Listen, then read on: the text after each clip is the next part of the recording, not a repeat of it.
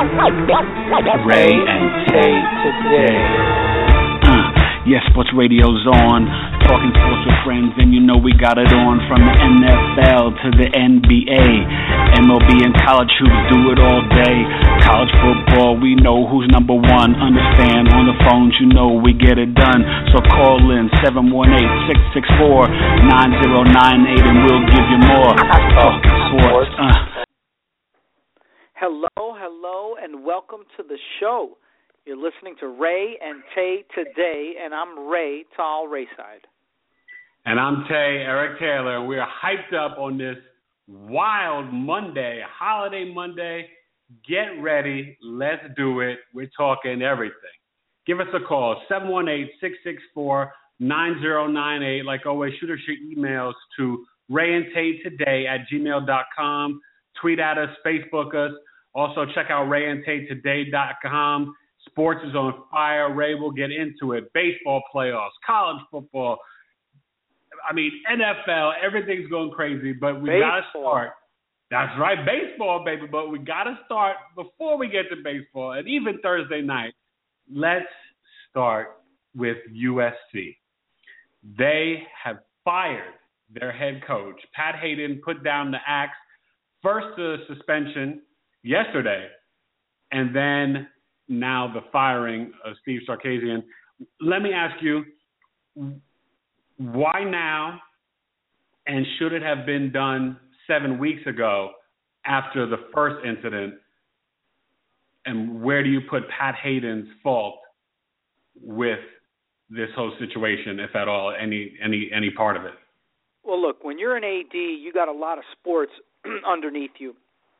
But let's not kid ourselves. Football is the number one sport. You got football. So this is the highest profile sport at one of the highest profile schools, and Hayden came in there to clean it up, and he got rid of Lane Kiffin, and so maybe he wanted Sarkisian to succeed, but apparently this is repetitive behavior. And when you're dealing with 18 to 22-year-old kids, you know, you really have to be a good role model, and being an alcoholic is an issue. And from all reports, right, I don't know what's going on there, but apparently he's got issues with alcohol. And so maybe, to me, the one fault is maybe when the first sign showed itself this summer when he had that outburst, or maybe even last year if he was drunk, then he should have gone and gotten treatment and gone to rehab. But to be in charge of kids and to be in charge of a program and to be under the influence, that's unacceptable. So I feel bad for the guy, and I actually think that they should have identified this and intervened earlier. So, yes, to some degree, I think Pat Hayden doesn't have his hand on the pulse of the program if he doesn't know that his coach has problems with alcohol, when everybody else was saying, in retrospect, that he was showing signs. But, Ray, it's not – wait, but this is what's wild. The reports are coming out, and even former players have come out and said this was going on in Washington. So are you telling me that Pat Hayden, a football guy, not just an AD, a football guy, was not doing his due diligence before he hired this man? Because if there are bar tabs and everywhere in Seattle, everyone knows about his drinking, and his football players like, oh, there goes Sark, loving to have a good time again on Twitter, then this is a known issue. And how did he not know about it? Well, look, there's a gray area, fine line between not knowing that your guy is an alcoholic and then also having him, having that spill over, like having a drink at night and having, being, as kind of a functional alcoholic, I guess, versus, showing up drunk to practice. I mean, that's a big difference there. And maybe there's sort of a gray area in between. So maybe Sarkisian held it in and kind of hid his issues, and maybe Hayden couldn't have known. I don't know. You know what? Without being in Los Angeles or in Washington, in Seattle, it's hard to know. But you're right. It does say something about the due diligence if everybody else is saying, well, all the players knew and everybody around the program knew. So, look, I wish the guy well. I wish USC well. You know, nobody wants this to happen. This is just a terrible thing. I mean, of course not. It starts from an addiction, right? And so hopefully he'll treat that. He's a great offensive mind, and hopefully he'll find his way back. I think he's a great guy and a great coach, and I feel for him and his family. I don't know. I think they said he's going through a divorce and all this stuff, but, it's sad, and maybe because I don't know if you remember this statement. He sort of said 7 weeks ago, do I have an alcohol problem, when he was asked the question? Well, I don't think so. I don't know. But maybe I'll talk to the right people and find out if I do. Well, it seems like that never happened, and that's where that's sad to me. Because, Ray, this could have been probably helped and prevented, and he could probably still be the head coach of this program. Do you know what I mean? And so now, Pat Hayden, think of these seniors. This is their fifth head coach in four or 5 years for these seniors. I mean, USC football is USC football, and, the Trojans are looking, and this is going to kill recruiting this year. I mean, come on. It's messy. It's bad. Sad to see it. We'll have to move on. We wish, Clay Harbor that took over? Or Clay, I forgot his name. I think it's Clay Harbor, but wish him well. And now, look, Maryland, before the Ohio State game, they basically said, Randy Exel, win or lose, you will be fired after the Ohio State game. The Terps played a great first half. They wound up losing by 3 touchdowns to Ohio State. That's not a surprise. He gets fired, we're not even at midseason yet in week 6, almost midseason. Is this becoming, and granted, let me tell you, he had done a good job. Like you said, he from Connecticut, but I think getting blown out to sort of your rival in West Virginia, it was like 38-0 or something. I don't think that helped. The Michigan loss, blown out again. So Maryland was having a rough season, didn't have the greatest recruiting class. But is it right for these guys to be, this is a different situation at USC, but for Maryland, you think it's right to just get rid of a coach in the middle of the season? Does that help? I don't like the middle of the season. I hear what people say where you don't want a lame duck coach because then the kids are thinking about transferring and the kids want to usurp the power of the head coach. But firing a coach mid-season, I don't like that. I feel like you make the commitment, and the day after the season, you fire him. And maybe the ACC and now the Big Ten was too big for him, and he couldn't recruit on a national stage, and maybe he maxed out at Connecticut. But firing somebody mid-season, I don't like that. Yeah, no, totally agree. All right, so before we get to our segment, Fast and Focused, where we hit you with the 4 furiously insane questions, let's talk about Sunday Night Football, Ray. Your boy, the Book of Eli, comes through again in the clutch. The drive with basically no Ruben Randall. Victor Cruz didn't play. No Odell Beckham. And he's got Shane Vereen and Larry Donnell. Beckham shows up for like the last 2 plays almost to really be a decoy. Got the pass interference to show you how great he is. How 441 yards. How clutch. Now, we've debated Eli, Hall of Fame, not Hall of Fame, lead the league in interceptions, 2 Super Bowls. But fourth quarter drive comebacks, I think he's number 1 all time. How clutch is Eli, Ray? He's fantastic. And this is where the Giants made the decision, and the right decision for them, to re-sign him. And there's nobody better out there for him, right? They weren't going to get Aaron Rodgers. So the perfect scenario, though, that describes Eli's career is that 2 plays before, or maybe it was 3 plays before the winning drive, he throws up a lame duck in the middle of the field that should have been picked off. So if he does that, then he's the GOAT. But because it wasn't picked off, he came back and used Odell Beckham and used Shane Vereen. How come he wasn't covered? 3 catches for 51 yards on that final drive?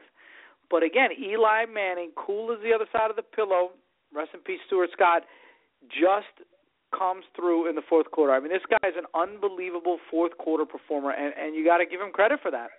So that's Eli Manning right there. He could have easily thrown a terrible interception 2 or 3 plays earlier. Doesn't, and then scores a touchdown. Larry Donnell with a great catch, but it was all Eli. We might be at the place where now, look, I know the Eagles beat the Saints. We could talk about that in a minute when we get to football, but we might be in the place where the Giants might be in cruise control with possibly being the best all-around team in the NFC East and winning that division. It might only take 9-7, but I think Eli by far right now is the best quarterback in the division with Romo out. And, I think the defense will start to play better. If they ever get JPP back, watch out. And they will get back Victor Cruz eventually. Do you like well, the you start with the division's terrible, right? So they have every right to win that division. I think Philly will get it together too, though. I think it comes down to Philly and the Giants. Cowboys are going to lose almost every game until Romo and Bryant come back. But Matt Castle's coming. Aren't you excited? Matt Castle might be coming to start Negative. soon. Negative. Be nice. Come on. Wait, listen. You need to hope and pray for Matt Castle. So anyway, we'll get back to the haven't football. Played that badly. It's just that the Cowboys are undermanned. Yeah, no, you're probably right. They haven't run the ball well, and you're right, he hasn't been horrible, but the last game was the worst of all. 6 points, right? That you can't. But Witten is playing hurt. The running game is But how about we'll talk. Let's get back to football. Okay, we got fast and focused, and then we're getting to baseball. Ray, 4 questions. You hit me off first. We got quick answers. Let's knock it out, our new segment. Sean Payton. Does he stay in New Orleans, or does he leave to go to the Giants or the Dolphins? Wow. That's a great question.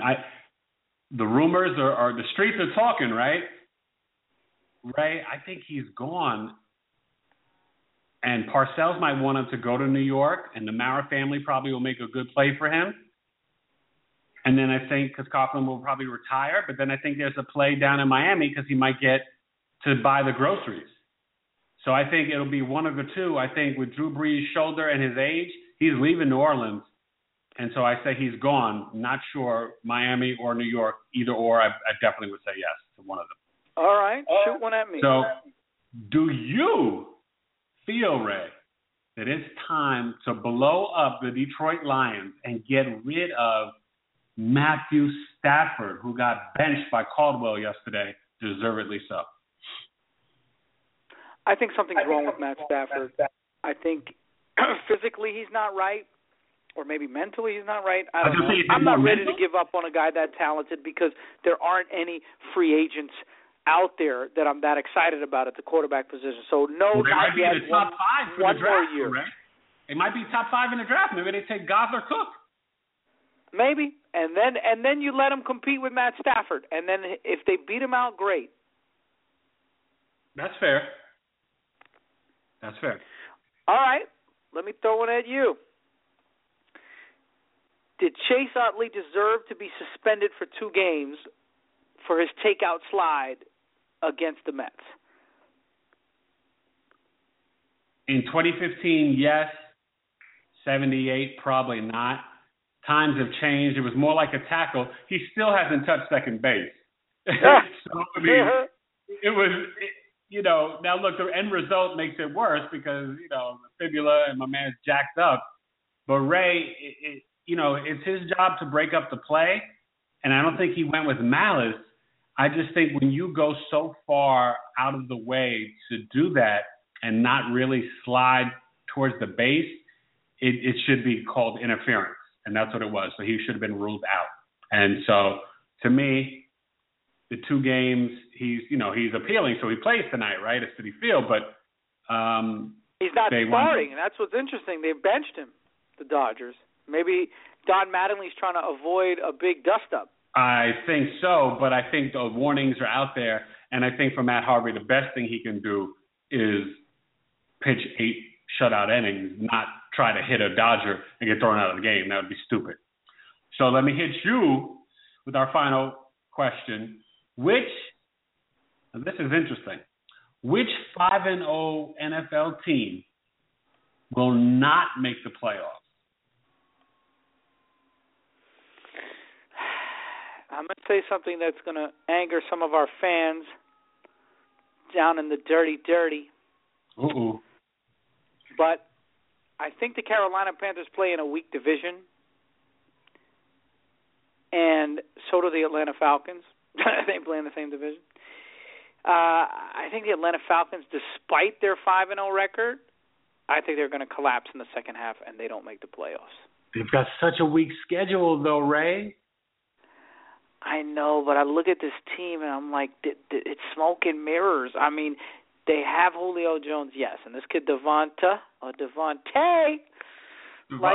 and Tay, he's good. He's emerging, and they haven't really gotten anything out of any of their other receivers, Roddy White and Hankerson. But I just don't know. I'm almost waiting for the other shoe to drop and the ugly Falcons to show up. But don't you got to give Quinn credit? I think maybe he's changed that, and they're not ugly. They're hungry, and they're fast and focused on the field defensively. And I think as they get healthier offensively, they might only get better. I think Quinn's changed that defense just with their speed and focus and their determination. I'll tell you this: don't be shocked, because think of there's 2 wild cards. None of the other divisions really are going to get 2 teams. You're talking probably Seahawks and Cardinals and Seahawks. I think if the Panthers, let's say they win the division, or the Falcons win the division, the other team has easily got a shot to battle Philadelphia and or Minnesota for the wild card. You might be right. I could just see a 2-6 second half, though. Okay. But, I mean, such a head start. They've got an easy shot. I really believe the way the NFL is working out, they're going to battle out maybe the Eagles-Giant loser, the Cowboys, Minnesota, and the Rams. Panthers-Falcons loser is going to be right in that mix. Fair enough. Well, we'll see. It's all about second half. I'm predicting a second half collapse. Okay, that's fair. Let's get to the baseball, Ray. It is unbelievable how wild these series have been. We got 2 series going to 5 games. I think is the official final in Texas. The Blue Jays at the bottom of the 9th. Texas is down 8-4. There you go, 8-4. Well, at least they scored some more runs. But let's talk about that Astro game. I mean, to be up 6-2, the game almost over. You're going into the 8th inning, and then the Royals say, 5 hits in a row. Then they just keep coming. How impressed were you with the 5 runs, and then the 7 runs, and then 2 more runs in the 9th? Eric Hosmer with that shot of a homer. He knocked the snot out of it. 9-6, the Royals win to force a Game 5 back in Kansas City. Don't you wish, and I texted this to Ray off air, you almost wish that these 2 teams were meeting in the ALCS in a 7-game series. Great baseball, Ray. Yeah, I want to see how the Astros bounce back from this, because when you're up 4 going into the top of the 8th at home, you're pretty much cruising, convinced that you're going to the ALCS. You got to win that. And my boy Carlos Correa did yeoman's work. 2 home runs, 4 RBI. Carlos Gomez had a home run. Nice. What error. That was a double play right there. That error. It was kind of a hit, though. Be honest. That was a shot. They could have ruled that a hit. No, it could have. But, you're a professional. You got to make that play. You got to keep the ball at least in front of you. He almost anticipated a perfect hop, and he didn't get it. And to score 5 and then to tack on 2 more, to score 7 unanswered in the 8th and the 9th when you're facing elimination, that was just – but you saw the Royals do it the way the Royals do, just methodical. They went base to base, right? The first 4 hits were singles. It was single. It was just beautiful, yeah. And then you had the Correa misplay, call it, and then they just couldn't recover. and then Moustakas and Gordon. They just take your hat off to Kansas City. Now, this game is going back to Kansas City. That's why they have home field advantage, and I want to see how the Astros come out and play. Listen, Cueto needs a big game for the Royals. The question is with what's the number 2 guy who's starting, could Keuchel be on call, or would you not want to waste him for game 1 of the next series? You got to do whatever you need to do. So if you need a left-handed pitcher to get one guy out, I mean, I don't think Keuchel will go any material. If you need 1 or 2 lefties back-to-back, and the Royals do have some heavy-hitting lefties, then you might see Dallas Keuchel. You got to get to the next round. You do. I wonder, like a Madison Bumgarner. You wonder how that will all play out. That's going to be fascinating. And then the Blue Jays, who we both picked to run the table, win it all. The way that they started off this game, it was, before you knew it, it was 7-0, 7-1. 3 homers right off the bat. That was beautiful. And I think first of all, Texas is a great hitting park, but I think they found their rhythm. And those bats now, I don't know if the Rangers can stop it when they go back home to Toronto. I think the Rangers should have finished them, and I think they're gonna pay for it, because I think now everybody, Donaldson banged one out. You know what I mean? Like, everybody's waking up. I think they'll pitch good enough.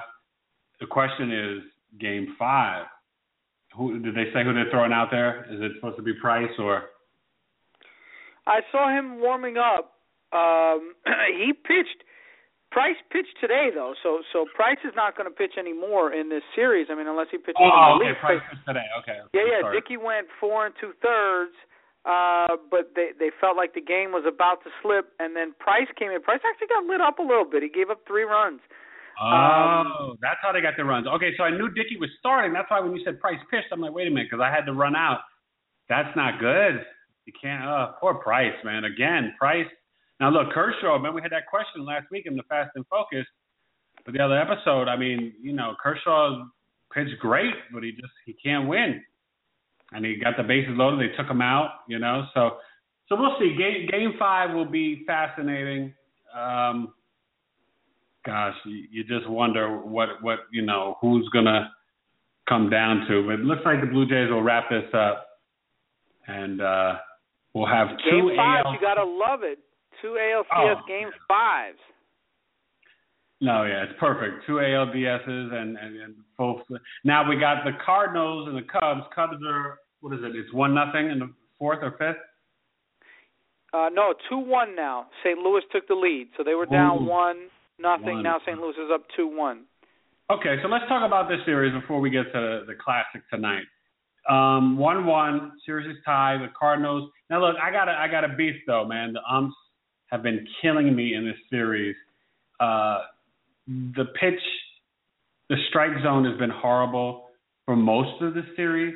This one, I think it was bad for the Cubs and Cardinals. But Ray, I hate to say it, but you almost want to put like a robot out there for calls, balls, and strikes, because you can't have it that game to game or series to series that every ump is just switching the strike zone. That's insane to me.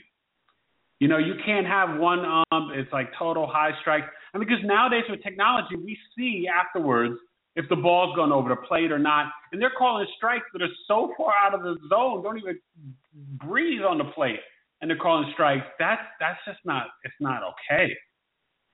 You're 100% right.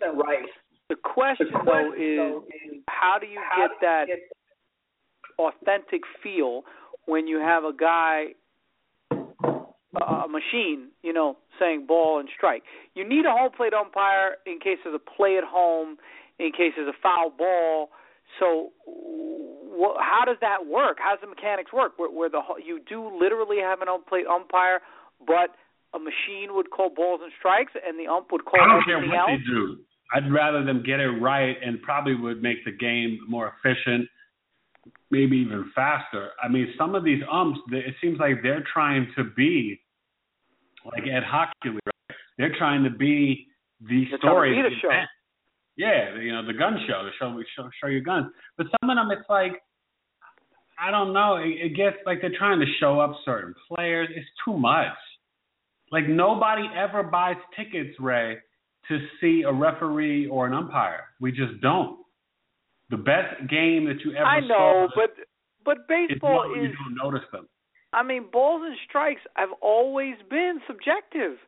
So why is it any different now? Remember when the umpires used to have the protector on the outside versus on the inside? So the American League strike zone was different from the National League strike zone. And I mean, look, it's just something that you just live with. I unless you want to put a robot in there and home plate and deal with the consequences of that.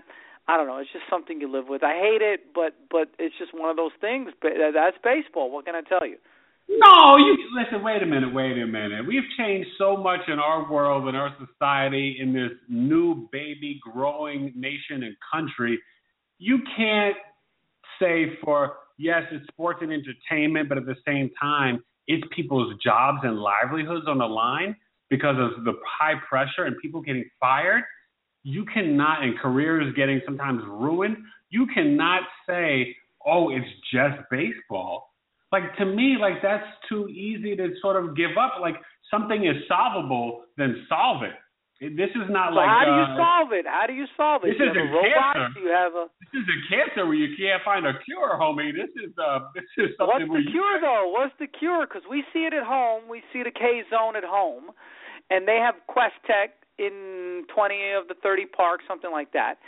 So what do? Do you just put a microphone near home plate and the computer says ball, strike, like it's a video game? That sounds like a good idea. I don't know. I mean, we got to work on that. Maybe we'll go out to some little league fields. We'll try it out on the kids. Maybe start in high school or maybe start in college, and try it out. That's a start. That sounds good to me. That's better than it's baseball. You know what I'm saying? But baseball been very, very good to me. Very that's good true. To me. That's very, very true, baby. I don't want to disrespect the game. There's so many young talented players, and we see so many of them in this Met-Dodger series. This is going to be classic tonight. I felt bad for Syndergaard because he was pitching great. Greinke was great. The first two guys were just amazing, and Kershaw and my man, what's his name? My favorite pitcher from the Mets, the first starter. Oh, Jacob deGrom. DeGrom. I think I told you DeGrom is my guy. I think he's the best. And then Harvey tonight. I think we're in such a moment of history of classic, great, dominant pitching. I hope that everyone appreciates it and appreciates what they're seeing, because you don't just get like 10 to 12 almost number one dominant pitchers the way we have in the game now. When you look at, healthy Wainwright and Madison Bumgarner and Sonny Gray and all these guys in the playoffs, there are some great pitchers right now in baseball, and some of the best we've seen ever in such a long time. It's just great. So I say that to say tonight we could be in for another classic Game 3 in this series.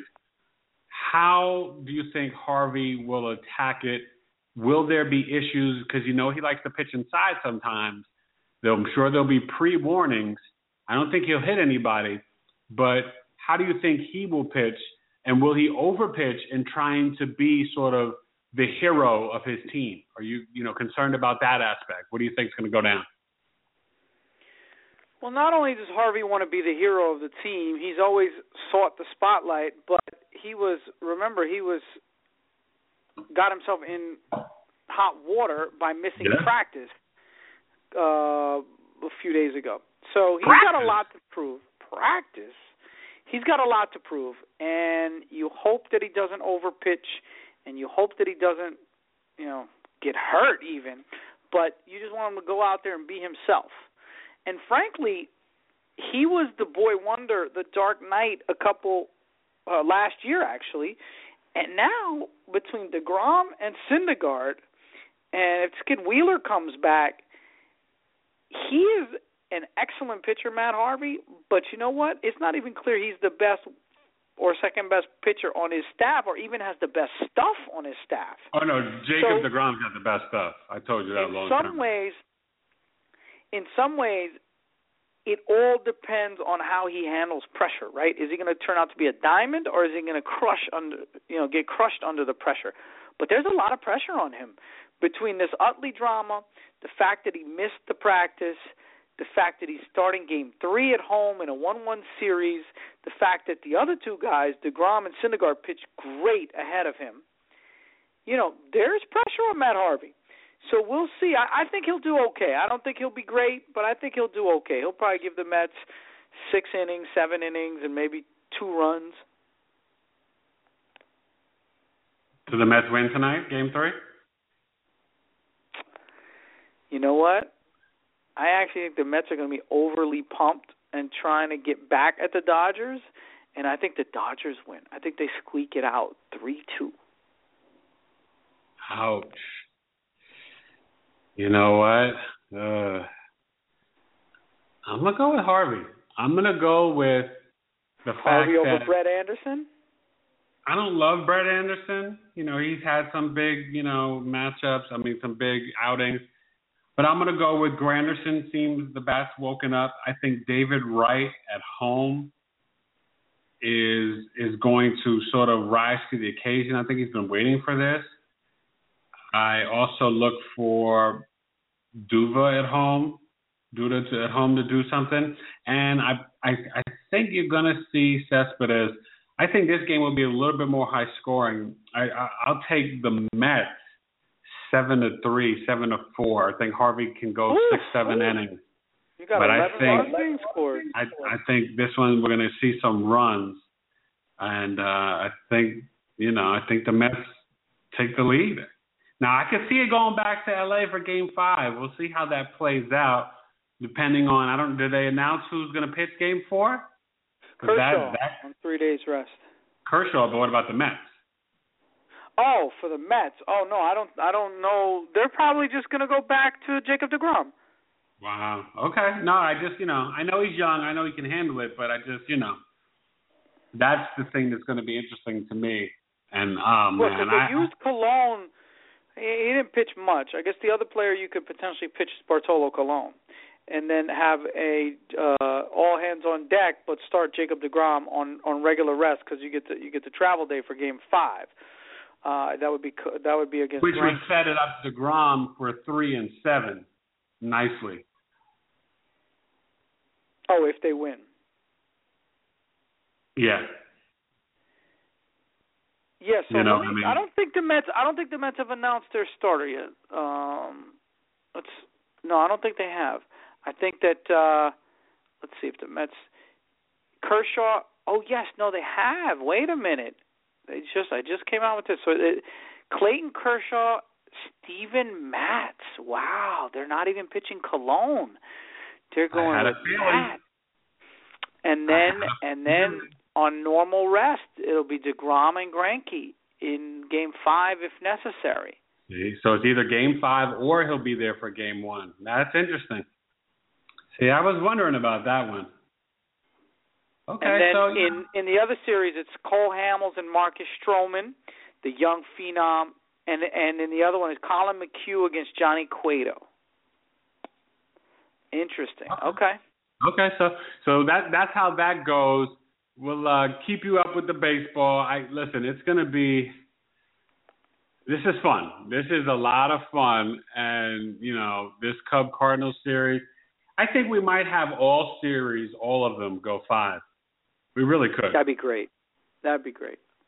It's great for baseball fans. And you know what's great? I mean, when was the last time, NFL Week 5, baseball is like the lead, man. On every sports radio show in the country – basically today, it's been baseball. That's big for baseball. And it should be. We're as big of football fans as it gets.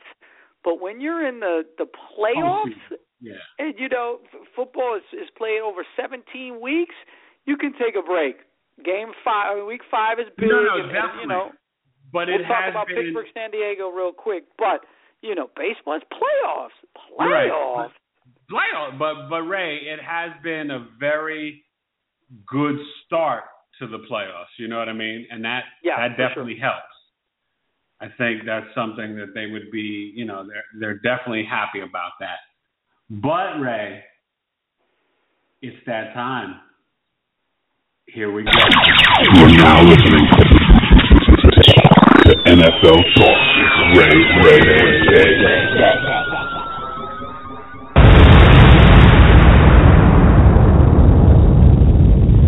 Woo! Let's do it.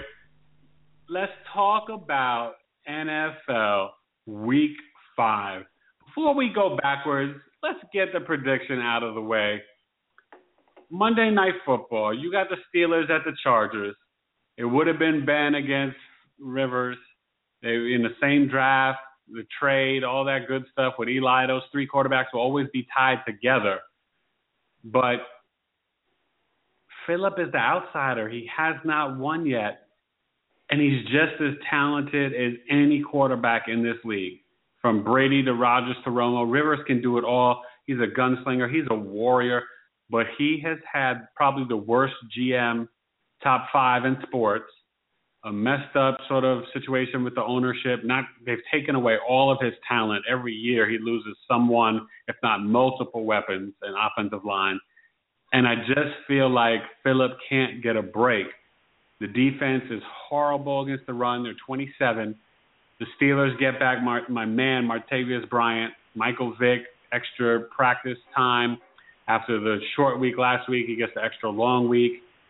And I say, honestly, it's going to be an exciting game, but I think Bell and Brown and Bryant will be too much. Mike Vick will just have to distribute. I don't think he'll turn it over. The Chargers aren't great at getting turnovers anyway. And Gates is back, so I think he'll score. And he needs to get his, his goal for his 100th touchdown, I believe, something like that. So, at the end of the day, in San Diego, I think the Steelers bounce back. Bell runs for 120 and a touchdown, catches 6 balls for 50, dominates the game. He's my fantasy stud, and the Steelers win 26-24 over Phillip Rivers and Antonio Gates and the Chargers. You know what? I'm going to say, what kind of food do they eat in San Diego? Is it like Tex-Mex? Is it California cuisine? Well, what's the home cooking? What's the home cooking over there? I'm going to say that the San Diego Chargers are going to have some home cooking. And my man, Phillip Rivers, from the East Coast, NC State, is going to love himself some home cooking, and he is going to take care of business. He's got Antonio Gates back, which means he's got Gates and Green. And my man, who is so inconsistent, but when he's on, he's one of the better receivers in the game, is Keenan Allen. And Danny Woodhead out of the backfield. They want a little bit more out of Gordon. You're right, the defense hasn't been consistent. But you know what? I don't think Michael Vick is ready to get his groove back. I think he's probably next week. Next week is his week. I think that there's still. So you're saying he's not stellar? He's not Stella? He can't get his groove back? I'm saying Stella has not gotten her groove back. I think when you're that old, you can't just get it back in a week unless your name is Matthew Hasselbeck. No, but I do think that the San Diego Chargers are going to take care of business. I think they're going to put Green and Antonio Gates together. They have to, Ray, because Malcolm Floyd and Stevie Johnson are both out, and they have no receivers. This team is banged up. And that's why Danny Woodhead out of the backfield is going to be a matchup nightmare. I just have a feeling that Michael Vick in the fourth quarter is going to create or cost you the game, a turnover, a fumble. He's going to try and create a first down with his legs. He's It's going to get hit. It's going to fumble the ball. San Diego's going to take it and drive it all the way down. And you know what? San Diego Chargers, home cooking, Tex-Mex, California cuisine, whatever you want to call it. San Diego Chargers, baby. I think they win 27-23. How about them Chargers? Who's your fantasy stud? Fantasy stud is Keenan Allen. On a PPR basis, he'll catch 12 balls for 102 yards and a touchdown. A lot of short stuff. Okay, bunch of crazy games yesterday.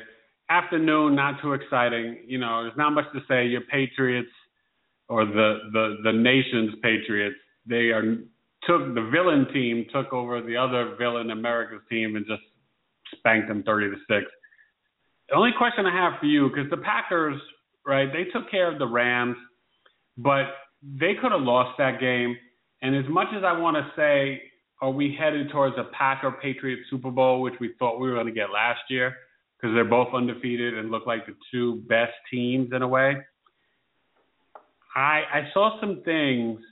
Now, look, it was since 2012 Aaron Rodgers hadn't thrown an interception at home, but 24-10, they missed 3 field goals. If they took one of those to a touchdown, Gurley went off, 158, got busy, 159, whatever.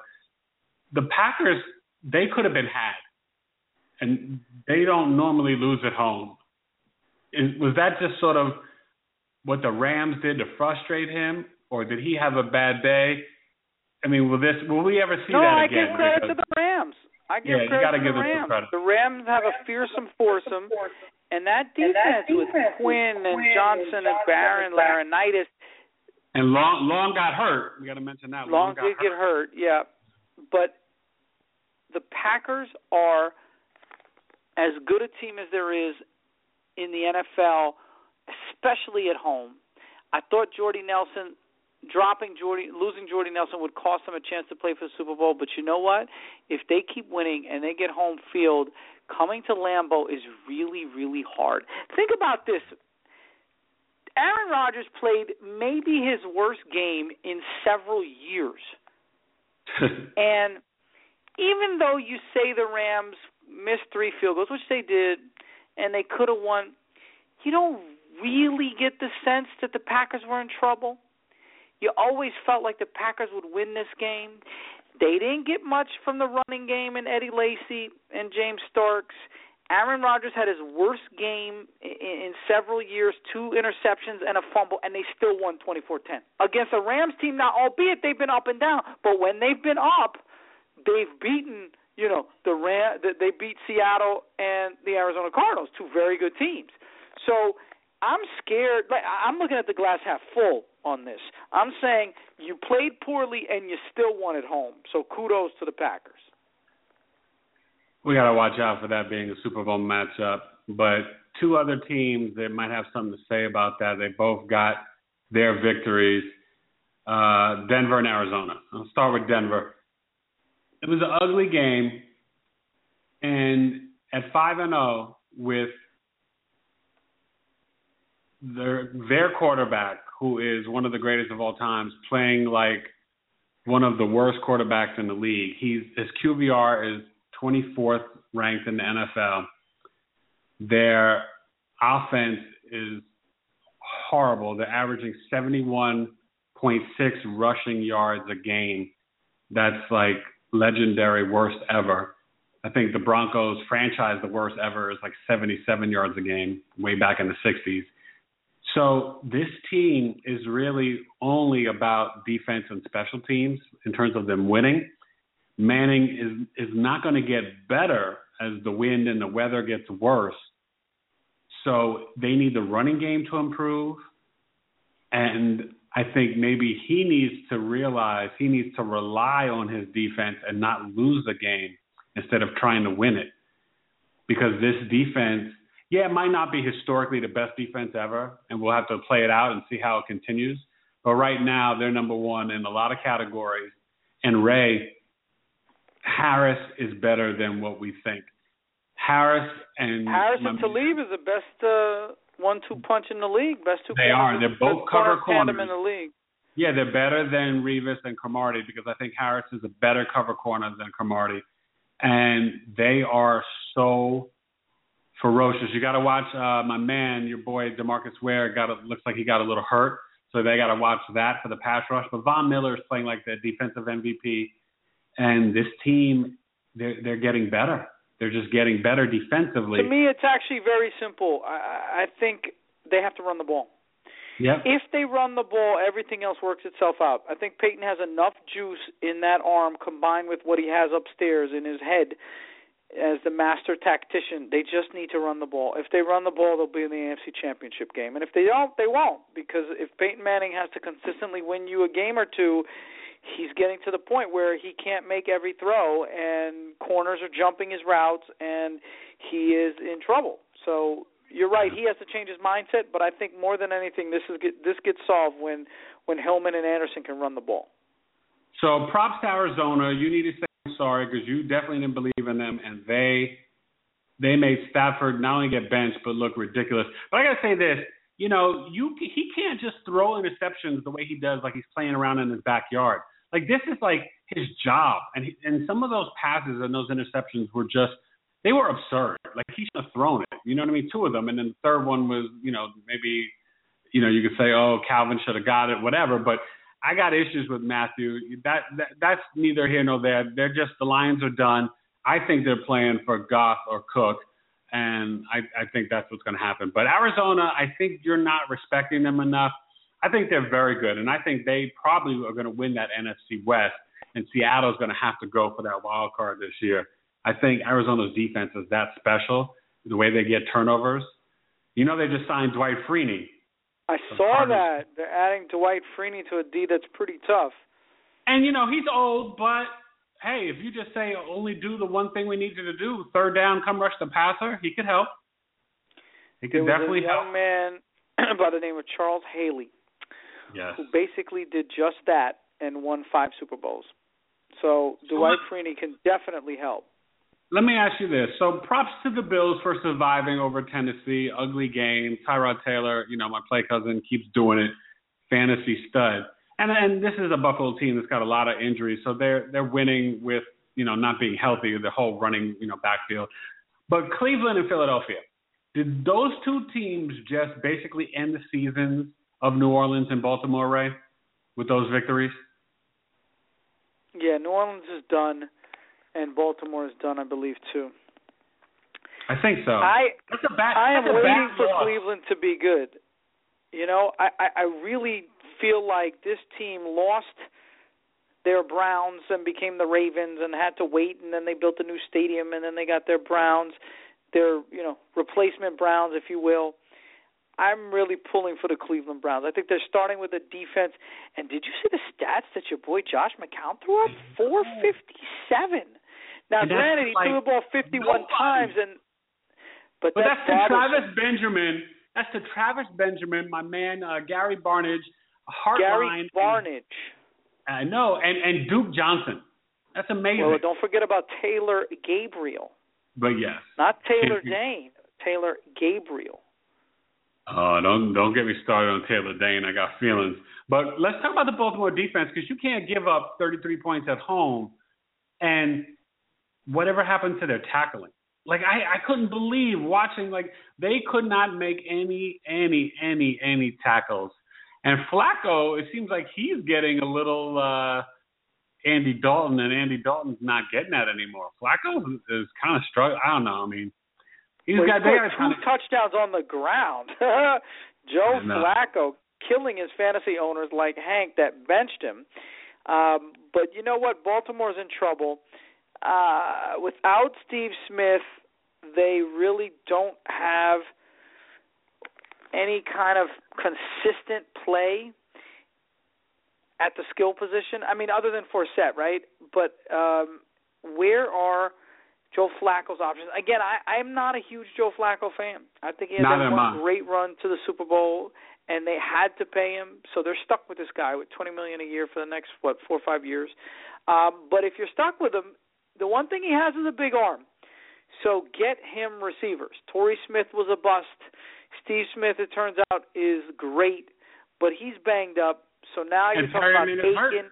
Perryman is done for the season probably, so it's a shame. So Philadelphia did turn it around. It was against the Saints, but they actually started to run the ball out of not shotgun, but Bradford under center, and that helped DeMarco Murray. Matthews looked good. So let's see how they do against a real defense, but they seem to be turning it around. Good thing for Winston in a shootout against Blake Bortles that they got to win, so that was good for Tampa. But before we get to this Thursday night game, the Falcons, in a very difficult game. I told you they'd win. I think you picked the Redskins. But they won with their defense and a bad performance of Matt Ryan and Julio in and out hurt, Hankerson in and out hurt. How about the Falcons with Freeman and the defense taking it to the house with the defensive touchdown, 25-19 in overtime? That was pretty impressive. That was a good win. I was impressed by the Redskins too, though. I thought they played pretty well on the road against a 4-0 team. They could have easily won the game. Redskins are a better team than people think. Redskins are not an easy out week to week. I got to tell you though, why is Kirk Cousins starting? I was going to say the same thing, Ray. And it's not about RG3 or not. But I don't think Kirk Cousins is an NFL starting quarterback. I just don't. And this is why, and this is what I have to say. People, when the Jets didn't have a quarterback, and they still potentially really don't have a legit starting quarterback, they were like, trade for Kirk Cousins. I say, people, slow your roll. There's a reason why this guy was a number 3 pick, a third-round pick. Now, granted, our boy Russell Wilson was a third-round pick, but Russell Wilson was small in stature, and people didn't know how well he could perform at the next level. But there's a reason why Kirk Cousins was a third-round pick out of Michigan State. There's a reason why he was RG3's backup. There's a reason why he is a guy that when you play the game tape and you have 5 and then 10 and then 15 games of tape on him, you figure out that he's limited. And he is not a legit starting quarterback in the NFL that can lead your team to a winning record. So I'm not saying that RG3 is the answer. I actually do think RG3 has a lot more upside left in him, especially if he gets a good owner and a good quarterback coach to get in his ear. A good offensive coordinator. That's what he needs. Offensive coordinator, of course, but a quarterback coach, literally like somebody who is his shadow, somebody all up in his grill. But I can tell you that Kirk Cousins is not the answer. He's not the answer. So RG3 may or may not be the answer, but Kirk Cousins is not the answer. So let's finish up the NFL real quick before we get to college, though, right? Because we gotta mention Jamaal Charles and the loss. The Chiefs also lost their star running back for the season with a torn ACL. Very sad. Just you hate to see that. Good for the Bears, right? Their season's not a total wreck. I don't know how many more games they'll win. Cutler's horrible still. But they got the victory. And the Chiefs, it looks like their season is kind of over too. I don't know how they can turn it around. Their defense gives up a lot, and it just Alex Smith he's just not the answer. He's not, Yeah, you feel bad for the Chiefs. But you know what? We got to transition, man. We got to go to college. We got to talk about the young kids. Well, wait. We got to pick Thursday, and we got to talk about the best game of the weekend. We cannot leave out, real quick, Seattle, Cincinnati. I think we have to tip our hat to Dalton and say, okay, fine, you have to prove it in the playoffs, but you proved it against the best defense in the last 3 years in overtime. It was 24-7. And you came back and won that game. That, to me, was huge. They have the best roster, talented 53-man roster in the NFL. If they stay healthy, the Bengals, and I got to admit it because you gave them the props to the division. I didn't see it. But they actually, when everyone's healthy, Ray, they might have the opportunity to go to the Super Bowl. I think I'm ready to admit that. They still have to prove it to me, but I'm ready to admit it. So I tip my hat. Thursday night, let's pick it.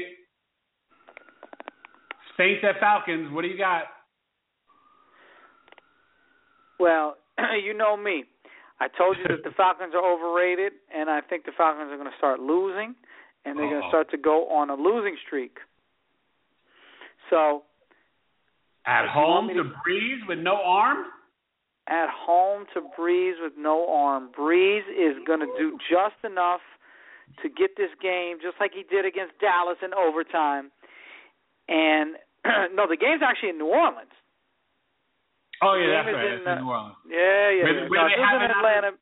They haven't been playing well at home. They have not. You're right. And this is atypical because when they went on that Super Bowl run, that place, what do they call it? The Mercedes-Benz Arena or whatever? The Superdome. That place is going to be rocking. And I think that I saw Marcus Colston got banged up, so I'm a little bit worried. But I think that Drew Brees is going to find an option. If you shut down Julio Jones, you have a chance. Devontae Freeman is going to do his thing, but I still have a sneaky suspicion New Orleans wins 30-23. I want to pick the Falcons in this game, but I think that Drew Brees and Sean Payton can draw up enough, and Mark Ingram will probably run the ball more than usual, and they'll find a way to get it to C.J. Spiller to help Brees' arm, screen passes to Cook and Brandon Coleman. And I say that they actually win 27-24 in a close one over the Falcons. Go Saints, go. College football, you were right. Saturdays, real quick, top 10 of the top 25, Ohio State, Baylor, TCU, Utah, Clemson. They all got number one votes, the top 5. 6, LSU, Michigan State, 7. Florida, we got to talk about Will Grier, real quick, suspended today, out for the season for PEDs. He got something over the counter, didn't clear it, a mess. Texas A&M at number 9 with a first-place vote. That's crazy. And then at number 10, Sweet Home Alabama. Ray, what surprises you about the top 25? Michigan smacked up Northwestern. Utah holds on. Florida wins. Bama wins. Tell me your thoughts. What are you thinking about the top 25 and college football right now? Well, Michigan is number 12, and they had a great victory, 38-0 at home. That stood out to me. Them khakis. Alabama quietly is back. They're the top-rated one-loss team. But to me, 3 and 4 are the ones that are intriguing. Baylor moves up to 2. TCU, who could have lost 2 games already, is down at 3. Very entertaining to watch them play, Ray. And the Utah Utes. Yeah. Who would have thought that in that powerful Pac-10 that had Cody Kessler and SC disappointing, Pac-12, sorry, Cody Kessler and that this what turns out to be a disappointing USC team, Arizona, Stanford, Oregon, the team we're talking about with 16 first-place votes, UCLA, is the Utah Utes. 16 first-place votes, 5-0 record. Yo, I tell you what, keep an eye on this Utah team. But fun weekend. Your boy Leonard Fournette, 150 yards, not 200 yards. I was close. Looks like you got nervous. I told you he's unstoppable. Looks like Michigan his State should have lost to Rutgers, Ray. Michigan State is lucky to be 7 because they almost lost to Rutgers. They are very lucky. We got to give Clemson props. They could very easily be higher than 5. That was a good win over Georgia Tech. And I guess, next week we'll see Florida LSU and Michigan State. We'll all preview it on Friday. And Baylor, Seth Russell says, I want to be invited to New York, the quarterback. The Baylor Bears are for real. Yeah, some good stuff. We're about to turn the corner. They're about to start, right? On week 6, don't they start with the official BCS rankings? And it's either this week or the next weekend. Yeah, it's coming up. All right. Well, we'll be excited about that. I mean, the good thing is we got a Final Four, so it'll all play itself out. But yeah, so far so good. And then Charlie Strong in Texas. We got to mention that.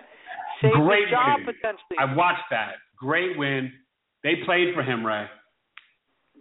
Well, that's the whole point, though. Had they been losing and they played hard, people would be okay with it. But it's as if they didn't play hard and they checked out. So it's good to see that they did play for him. That's a bad loss for Oklahoma, though. Good win for Texas. And Cal, give Cal credit. They hung in with Utah. But 5 interceptions from Jared Goff, that was not a big-time performance. I don't like that.